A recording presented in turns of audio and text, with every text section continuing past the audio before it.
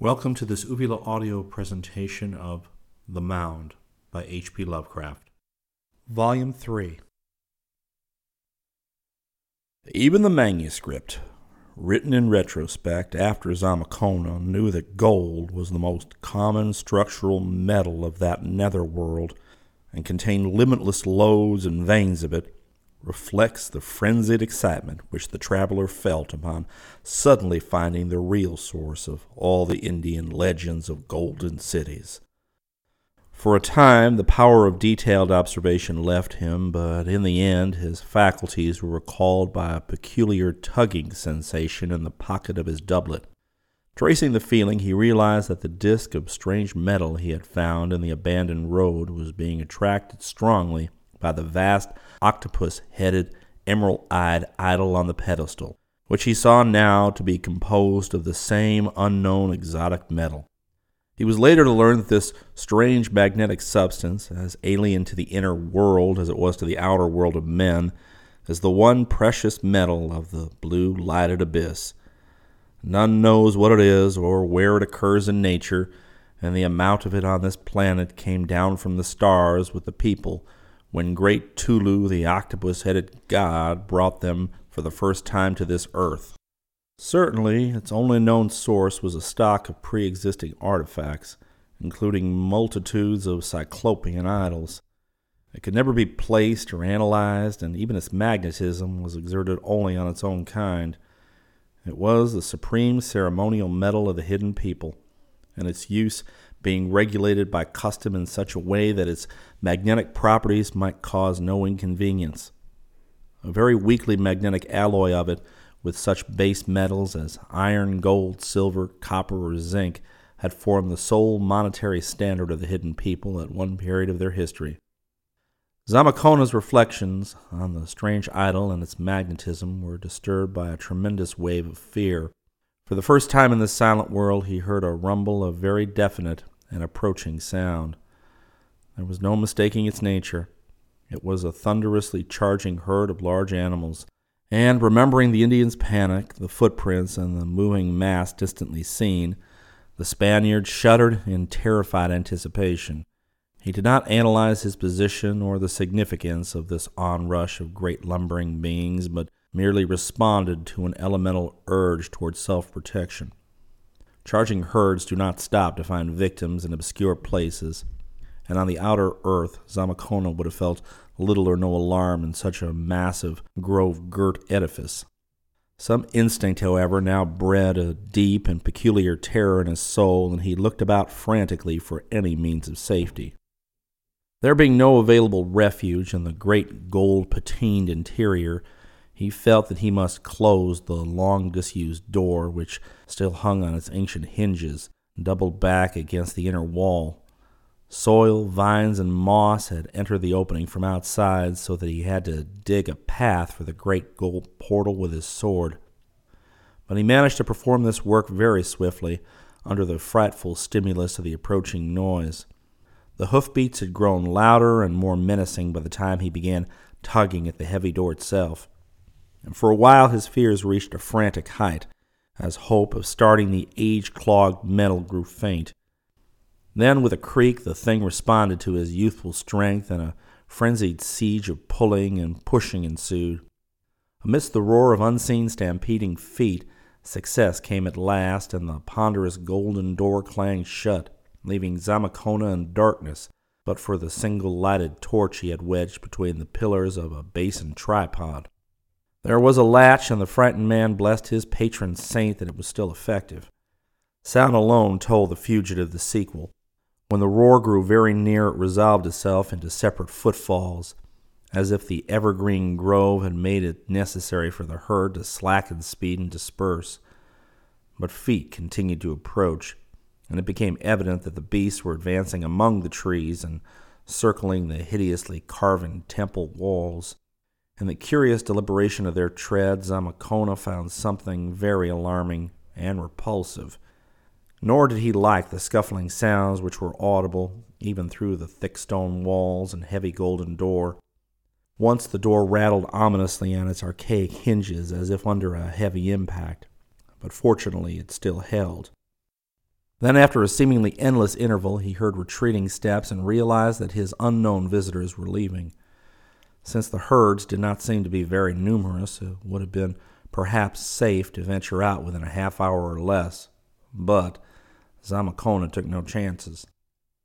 Opening his pack, he prepared his camp on the golden tiles of the temple's floor, with the great door still securely latched against all comers, drifting eventually into a sounder sleep than he could have known in the blue-litten spaces outside. He did not even mind the hellish, octopus-headed bulk of great Tulu, fashioned of unknown metal and leering with fishy sea-green eyes, which squatted in the blackness above him on his monstrously hieroglyphed pedestal. Surrounded by darkness for the first time since leaving the tunnel, Zamacona slept profoundly and long. He must have more than made up the sleep he had lost at his 2 previous camps when the ceaseless glare of the sky had kept him awake despite his fatigue, for much distance was covered by other living feet while he lay in his healthily dreamless rest. It's well that he rested deeply, for there were many strange things to be encountered in his next period of consciousness. Chapter 4. What finally roused Zamacona was a thunderous rapping at the door. It beat through his dreams and dissolved all the lingering mists of drowsiness as soon as he knew what it was. There could be no mistake about it.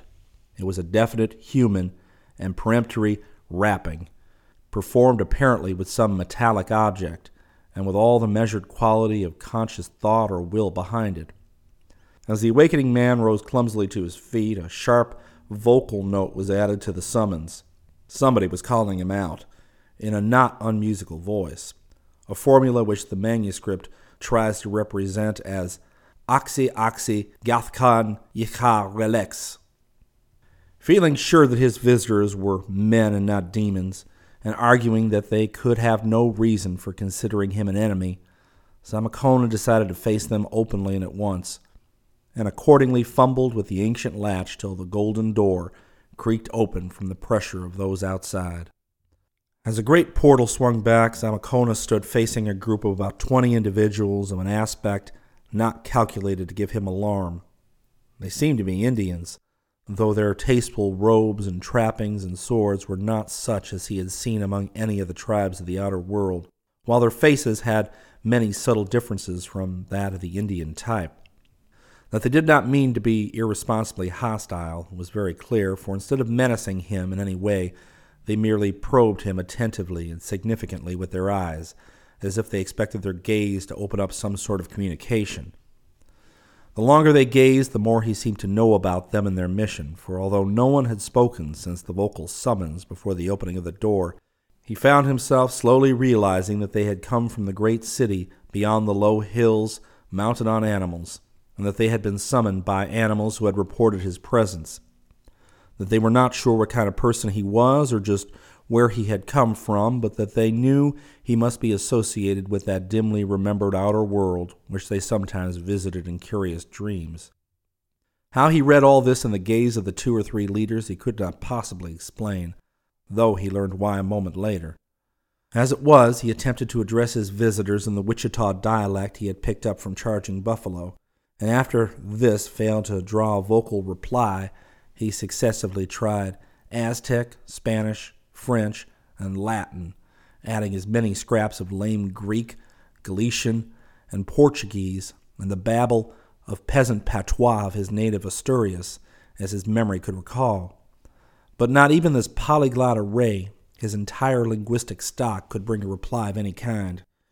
When, however, he paused in perplexity, one of the visitors began speaking in an utterly strange and rather fascinating language, whose sounds the Spaniard had much difficulty in representing on paper.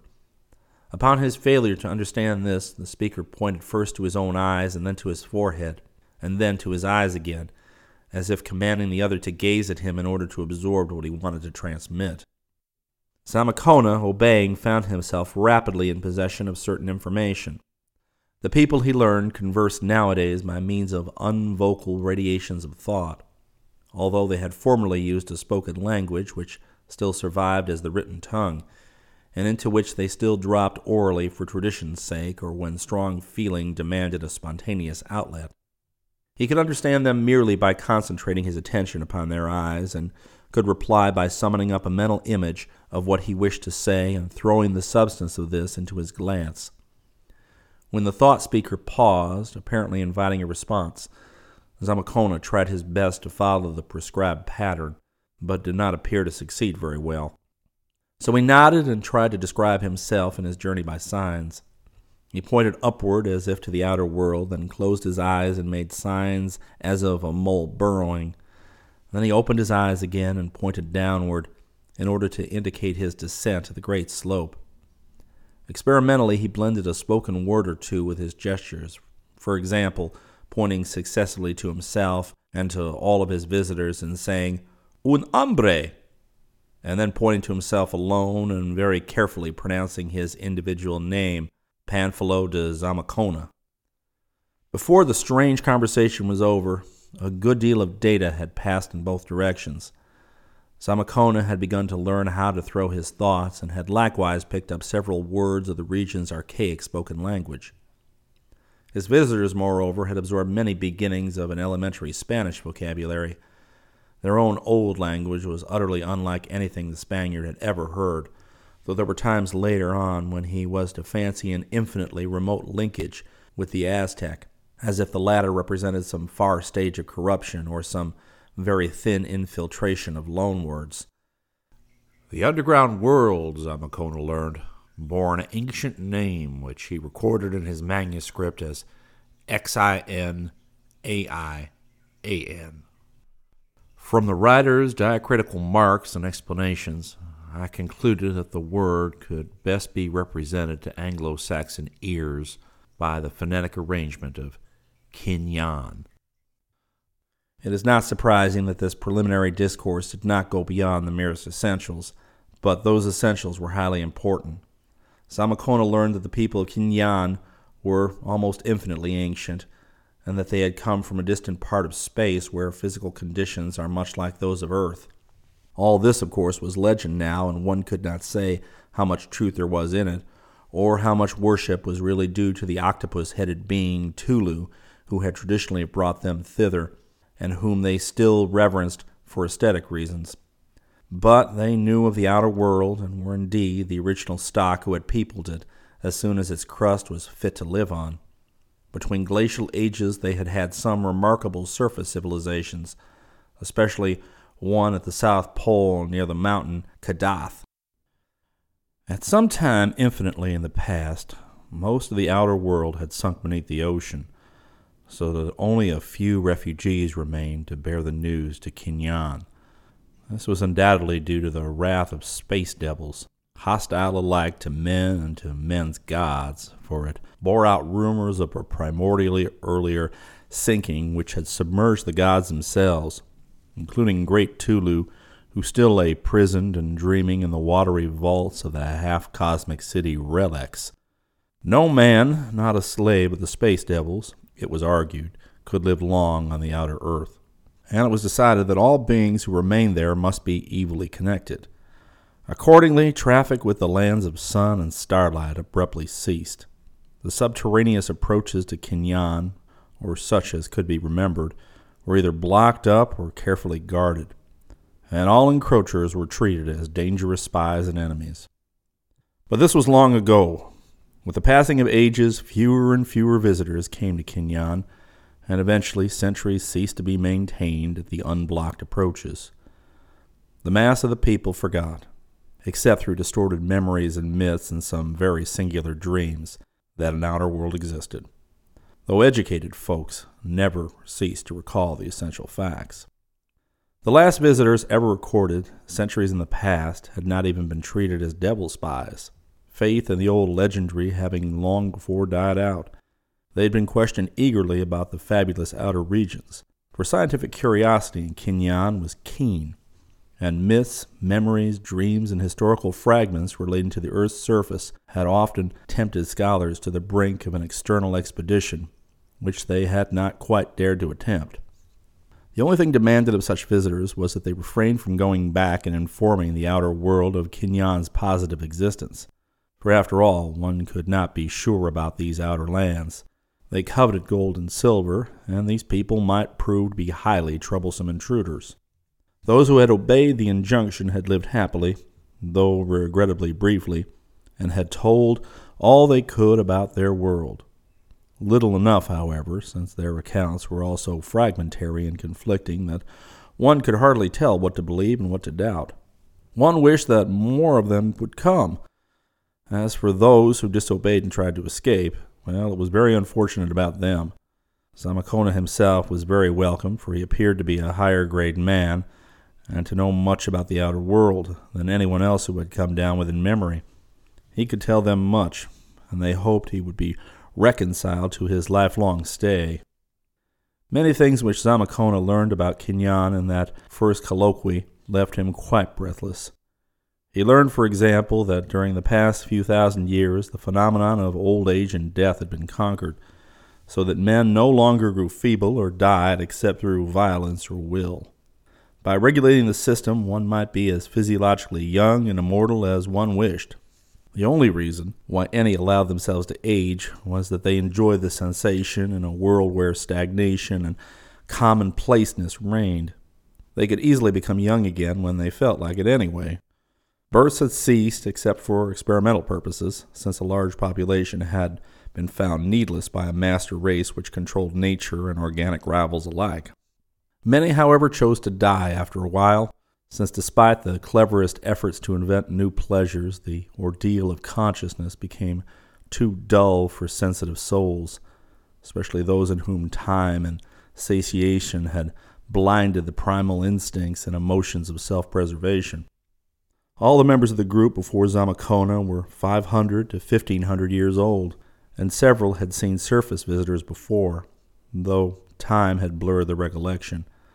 These visitors, by the way, had often tried to duplicate the longevity of the underground race, but had been able to do so only fractionally, owing to evolutionary differences developing during the 1,000,000 or 2 years of cleavage. These evolutionary differences were even more strikingly shown in another particular, one far stranger than the wonder of immortality itself. This was the ability of the people of Kinyan to regulate the balance between matter and abstract energy, even where the bodies of living organic beings were concerned, by the sheer force of the technically trained will. In other words, with suitable effort, a learned man of Kinyan could dematerialize and rematerialize himself, or with somewhat greater effort and subtler technique, any other object he chose, reducing solid matter to free external particles and recombining the particles again without damage. Had not Zamacona answered his visitor's knock when he did, he would have discovered this accomplishment in a highly puzzling way. For only the strain and bother of the process prevented the 20 men from passing bodily through the golden door without pausing for a summons. This art was much older than the art of perpetual life, and it could be taught to some extent, though never perfectly to any intelligent person. Rumors of it had reached the outer world in past eons, surviving in secret traditions and ghostly legendry.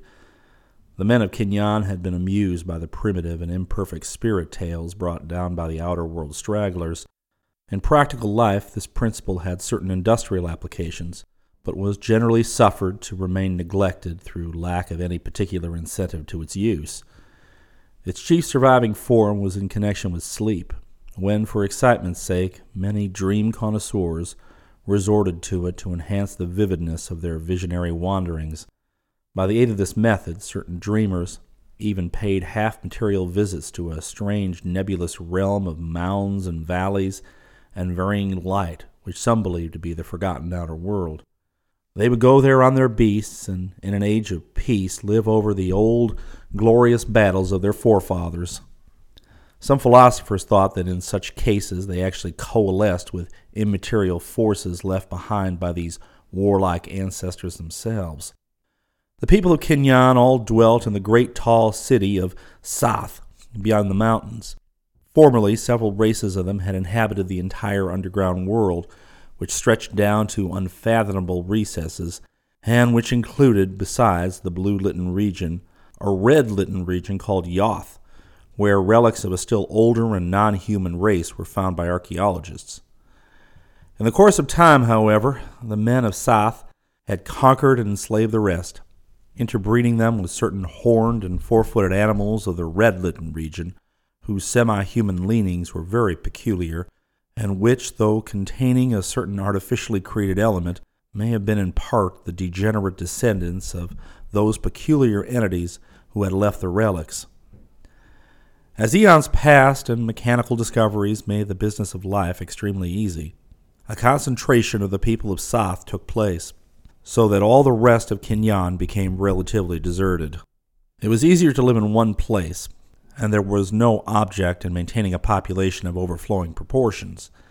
Many of the old mechanical devices were still in use, though others had been abandoned when it was seen that they failed to give pleasure, or that they were not necessary for a race of reduced numbers whose mental force could govern an extensive array of inferior and semi-human industrial organisms. This extensive slave class was highly composite, being bred from ancient conquered enemies, from outer world stragglers, from dead bodies curiously galvanized into effectiveness, and from the naturally inferior members of the ruling race of Sath. The ruling type itself had become highly superior through selective breeding and social evolution, the nation having passed through a period of idealistic industrial democracy which gave equal opportunities to all, and thus by raising the naturally intelligent to power, drained the masses of all their brains and stamina. Industry, being found fundamentally futile except for the supplying of basic needs and the gratification of inescapable yearnings, had become very simple. Physical comfort was ensured by an urban mechanization of standardized and easily maintained pattern, and other elemental needs were supplied by scientific agriculture and stock raising. Long travel was abandoned, and people went back to using the horned half-human beasts instead of maintaining the profusion of gold, silver, and steel transportation machines which had once threaded land, water, and air. Zamakona could scarcely believe that such things had ever existed outside of dreams, but was told he could see specimens of them in museums. He could also see the ruins of other vast magical devices by traveling a day's journey to the valley of Dohna, to which the race had spread during its period of greatest numbers. The cities and temples of this present plain were of a far more archaic period, and had never been other than religious and antiquarian shrines during the supremacy of the men of Sath. In government, Sath was a kind of communistic or semi-anarchical state, habit rather than law determining the daily order of things. This was made possible by the age-old experience and paralyzing ennui of the race, whose wants and needs were limited to physical fundamentals and to new sensations. An eon-long tolerance, not yet undermined by growing reaction, had abolished all illusions of values and principles, and nothing but an approximation to custom was ever sought or expected. To see that the mutual encroachments of pleasure-seeking never cripple the mass life of the community, this was all that was desired. Family organization had long ago perished, and the civil and social distinctions of the sexes had disappeared. Daily life was organized in ceremonial patterns, with games, intoxication, torture of slaves, daydreaming, gastronomic and emotional orgies, religious exercises, exotic experiments, artistic and philosophical discussions, and the like as the principal occupations. Property, chiefly land, slaves, animals, shares in the common city enterprise of Sath, and ingots of magnetic Tulu metal, the former universal money standard, was allocated on a very complex basis which included a certain amount equally divided among all the free men. Poverty was unknown, and labor consisted only of certain administrative duties imposed by an intricate system of testing and selection. Zamakona found difficulty in describing conditions so unlike anything he had previously known, and the text of his manuscript proved unusually puzzling at this point. Heart and intellect, it appeared, had reached very high levels in Sath, but had become listless and decadent. The dominance of machinery had at one time broken up the growth of normal aesthetics, introducing a lifelessly geometrical tradition fatal to sound expression. This had soon been outgrown, but had left its mark upon all pictorial and decorative attempts, so that except for conventionalized religious designs, there was little depth or feeling in any later work. Archaistic reproductions of earlier work had been found much preferable for general enjoyment. Literature was all highly individual and analytical, so much so as to be wholly incomprehensible to Zamacona. Science had been profound and accurate and all-embracing save in the one direction of astronomy. Of late, however, it was falling into decay, as people found it increasingly useless to tax their minds by recalling its maddening infinitude of details and ramifications. It was thought more sensible to abandon the deepest speculations and to confine philosophy to conventional forms. Technology, of course, could be carried on by rule of thumb. History was more and more neglected, but exact and copious chronicles of the past existed in the libraries. It was still an interesting subject, and there would be a vast number to rejoice at the fresh outer world knowledge brought in by Zamacona.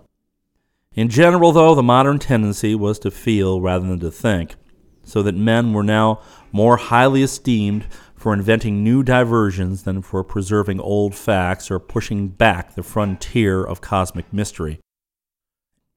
Religion was a leading interest in Soth, though very few actually believed in the supernatural. What was desired was the aesthetic and emotional exaltation bred by the mystical moods and sensuous rites which attended the colorful ancestral faith. Temples to the great Tulu, a spirit of universal harmony, anciently symbolized as the octopus-headed god who had brought all men down from the stars, were the most richly constructed objects in all of Kinyan, while the cryptic shrines of Yig, the principle of life, symbolized as the father of all serpents, were almost as lavish and remarkable. In time, Zamacona learned much of the orgies and sacrifices connected with this religion, but seemed piously reluctant to describe them in his manuscript. He himself never participated in any of the rites, save those which he mistook for perversions of his own faith. Nor did he ever lose an opportunity to try to convert the people to that faith of the cross which the Spaniards hoped to make universal. Prominent in the contemporary religion of Soth was a revived and almost genuine veneration for the rare sacred metal of Tulu, that dark, lustrous, magnetic stuff which was nowhere found in nature, but which had always been with men in the form of idols and hieratic implements. From the earliest times, any sight of it in its unalloyed form had impelled respect, while all the sacred archives and litanies were kept in cylinders wrought of its purest substance. Now, as the neglect of science and intellect was dulling the critically analytical spirit, people were beginning to weave around the metal once more that same fabric of awestruck superstition which had existed in primitive times. Another function of religion was the regulation of the calendar, born of a period when time and speed were regarded as prime fetishes in man's emotional life. Periods of alternate waking and sleeping, prolonged, abridged, and inverted as mood and convenience dictated, and timed by the tail beats of great Yig, the serpent, corresponded very roughly to terrestrial days and nights, though Zamacona's sensations told him they must actually be almost twice as long. The year unit, measured by Yig's annual shedding of his skin, was equal to about a year and a half of the outer world. Zamacona thought he had mastered this calendar very well when he wrote his manuscript, whence the confidently given date of 1545, but the document failed to suggest that his assurance in this matter was fully justified. As the spokesman of the Soth party proceeded with his information, Zamacona felt a growing repulsion and alarm. It was not only what he was told, but the strange telepathic manner of the telling, and the plain inference that return to the outer world would be impossible, that made the Spaniard wish he had never descended to this region of magic, abnormality, and decadence. But he knew that nothing but friendly acquiescence would do as a policy, hence decided to cooperate in all his visitors' plans and furnish all the information they might desire. They, on their part, were fascinated by the outer world data which he managed haltingly to convey. It was really the first draft of reliable surface information they had had since the refugees straggled back from Atlantis and Lemuria eons before. For all their subsequent emissaries from outside had been members of narrow and local groups without any knowledge of the world at large. Mayans, Toltecs, and Aztecs at best, and mostly ignorant tribes of the plains. Zamacona was the first European they had ever seen, and the fact that he was a youth of education and brilliance made him of still more emphatic value as a source of knowledge. The visiting party showed their breathless interest in all he contrived to convey, and it was plain that his coming would do much to relieve the flagging interest of weary Soth in matters of geography and history. The only thing which seemed to displease the men of Soth was the fact that curious and adventurous strangers were beginning to pour into those parts of the upper world where the passages of Kinyon lay. Zamacona told them of the founding of Florida and New Spain, and made it clear that a great part of the world was stirring with the zest of adventure. Spanish, Portuguese, French, and English. Sooner or later, Mexico and Florida must meet in one great colonial empire, and then it would be hard to keep outsiders from the rumored gold and silver of the abyss. Charging Buffalo knew of Zamacona's journey into the earth. Would he tell Coronado, or somehow let a report get to the great viceroy when he failed to find the traveler at the promised meeting place? Alarm for the continued secrecy and safety of Kinyon showed in the faces of the visitors, and Zamacona absorbed from their minds the fact that from now on sentries would undoubtedly be posted once more at all the unblocked passages to the outside world which the men of Soth could remember. Chapter 5. The long conversation of Zamacona and his visitors took place in the green-blue twilight of the grove just outside the temple door. Some of the men reclined on weeds and moss beside the half-vanished walk, while others, including the Spaniard and the chief spokesman of the Soth party, sat on the occasional low monolithic pillars that lined the temple approach. Almost a whole terrestrial day must have been consumed in the colloquy, for Zamacona felt the need of food several times, and ate from his well-stocked pack while some of the Soth party went back for provisions to the roadway, where they had left the animals on which they had ridden. At length the prime leader of the party brought the discourse to a close, and indicated that the time had come to proceed to the city. There were, he affirmed, several extra beasts in the cavalcade, upon one of which Zamacona could ride. The prospect of mounting one of those ominous hybrid entities, whose fabled nourishment was so alarming, and a single sight of which had set Charging Buffalo into such a frenzy of flight, was by no means reassuring to the traveler. There was, moreover, another point about the things which disturbed him greatly: the apparently preternatural intelligence with which some members of the previous day's roving pack had reported his presence to the men of Soth and brought out the present expedition. But Zamacona was not a coward. Hence he followed the men boldly down the weed-grown walk toward the road where the things were stationed. And yet he could not refrain from crying out in terror at what he saw when he passed through the great vine-draped pylons and emerged upon the ancient road. He did not wonder that the curious Wichita had fled in panic and had to close his eyes a moment to retain his sanity. It is unfortunate that some sense of pious reticence prevented him from describing fully in his manuscript the nameless sight he saw. As it is, he merely hinted at the shocking morbidity of these great, floundering white things with black fur on their backs, a rudimentary horn in the center of their foreheads, and an unmistakable trace of human or anthropoid blood in their flat-nosed, bulging-lipped faces. They were, he declared later in his manuscript, the most terrible objective entities he'd ever seen in his life, either in Kinyon or the outer world, and the specific quality of their supreme terror was something apart from any easily recognizable or describable feature. The main trouble was that they were not wholly products of nature. The party observed Zamacona's fright and hastened to reassure him as much as possible. The beasts were Gya-Yathin, they explained. Surely they were curious things, but they were really very harmless.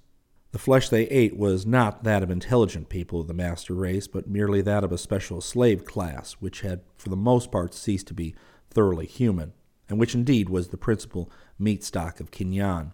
They, or their principal ancestral element, had first been found in a wild state amidst the cyclopean ruins of the deserted, red-litten world of the Yoth, which lay below the blue-litten world of Kinyan. That part of them was human seemed quite clear, but men of science could never decide whether they were actually the descendants of the bygone entities who had lived and reigned in the strange ruins. The chief ground for such a supposition was the well-known fact that the vanished inhabitants of Yoth had been quadrupedal. This much was known from the very few manuscripts and carvings found in the vaults of Zin, beneath the largest ruined city of Yoth.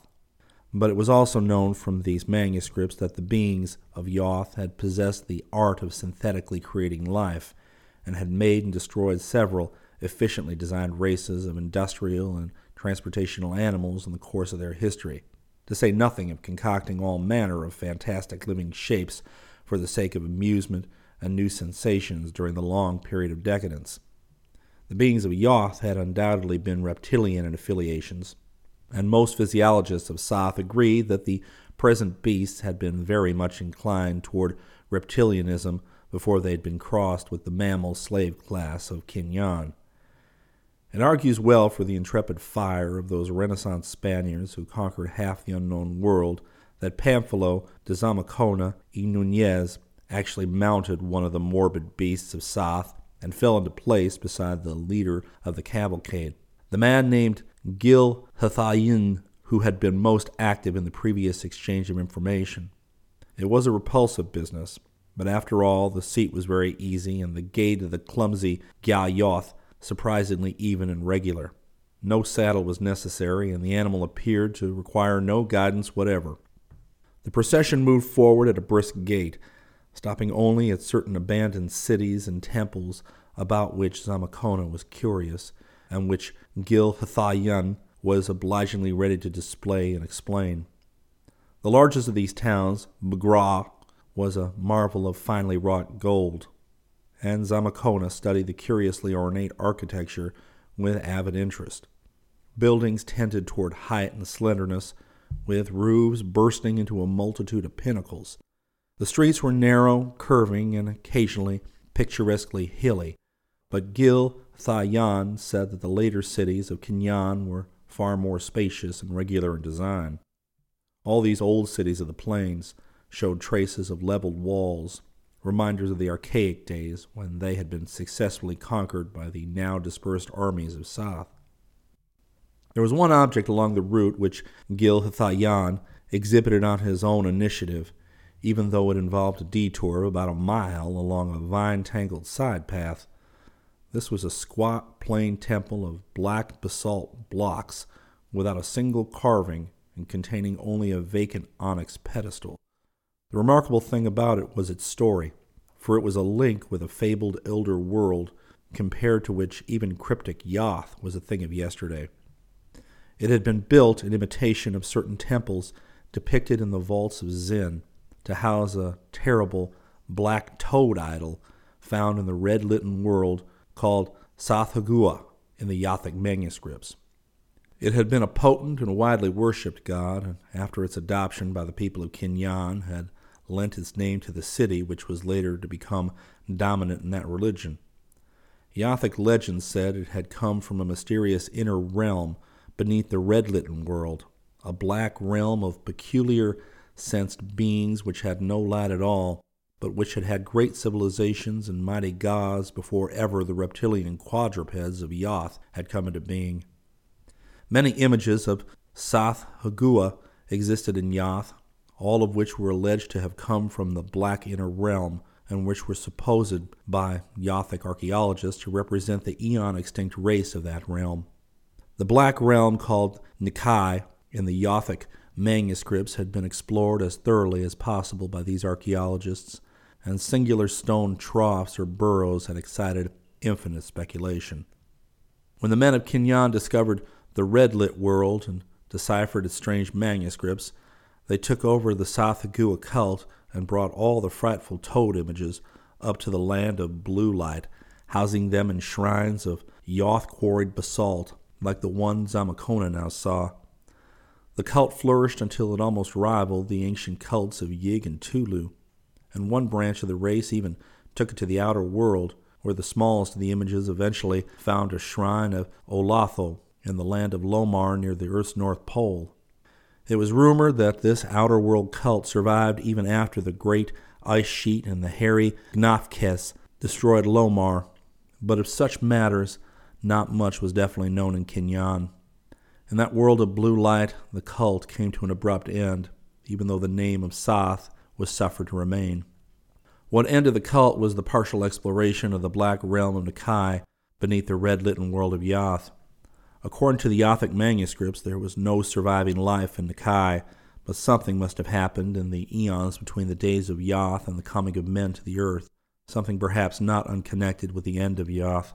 Probably it had been an earthquake, opening up lower chambers of the lightless world, which had been closed against the Yothic archaeologists, or perhaps some more frightful juxtaposition of energy and electrons, wholly inconceivable to any sort of vertebrate minds, had taken place. At any rate, when the men of Kinyan went down into Nakai's black abyss with their great atom-powered searchlights, they found living things that oozed along the stone channels and worshipped onyx and basalt images of Sath-Hagua. But they were not toads like Sath-Hagua himself. Far worse, they were amorphous lumps of viscous black slime that took temporary shapes for various purposes. The explorers of Kinyan did not pause for detailed observation, and those who escaped alive sealed the passage leading from the red-lit Yoth down into the gulfs of nether horror. Then all the images of Sath-Hagua in the land of Kinyan were dissolved into the ether by disintegrating rays, and the cult was forever abolished. Eons later, when naive fears were outgrown and supplanted by scientific curiosity, the old legends of Sath-Hagua and Nakai were recalled, and a suitably armed and equipped exploring party went down to Yoth to find the closed gate of the black abyss and see what might still lie beneath. But they could not find the gate, nor could any man ever do so in all the ages that followed. Nowadays there were those who doubted that any abyss had ever existed, but a few scholars who could still decipher the Yothic manuscripts believed that the evidence for such a thing was adequate, even though the middle records of Kinyan, with accounts of the one frightful expedition into Nakai, were more open to question. Some of the later religious cults tried to suppress remembrance of Nakai's existence and attach severe penalties to its mention, but these had not begun to be taken seriously at the time of Zamacona's advent to Kinyan.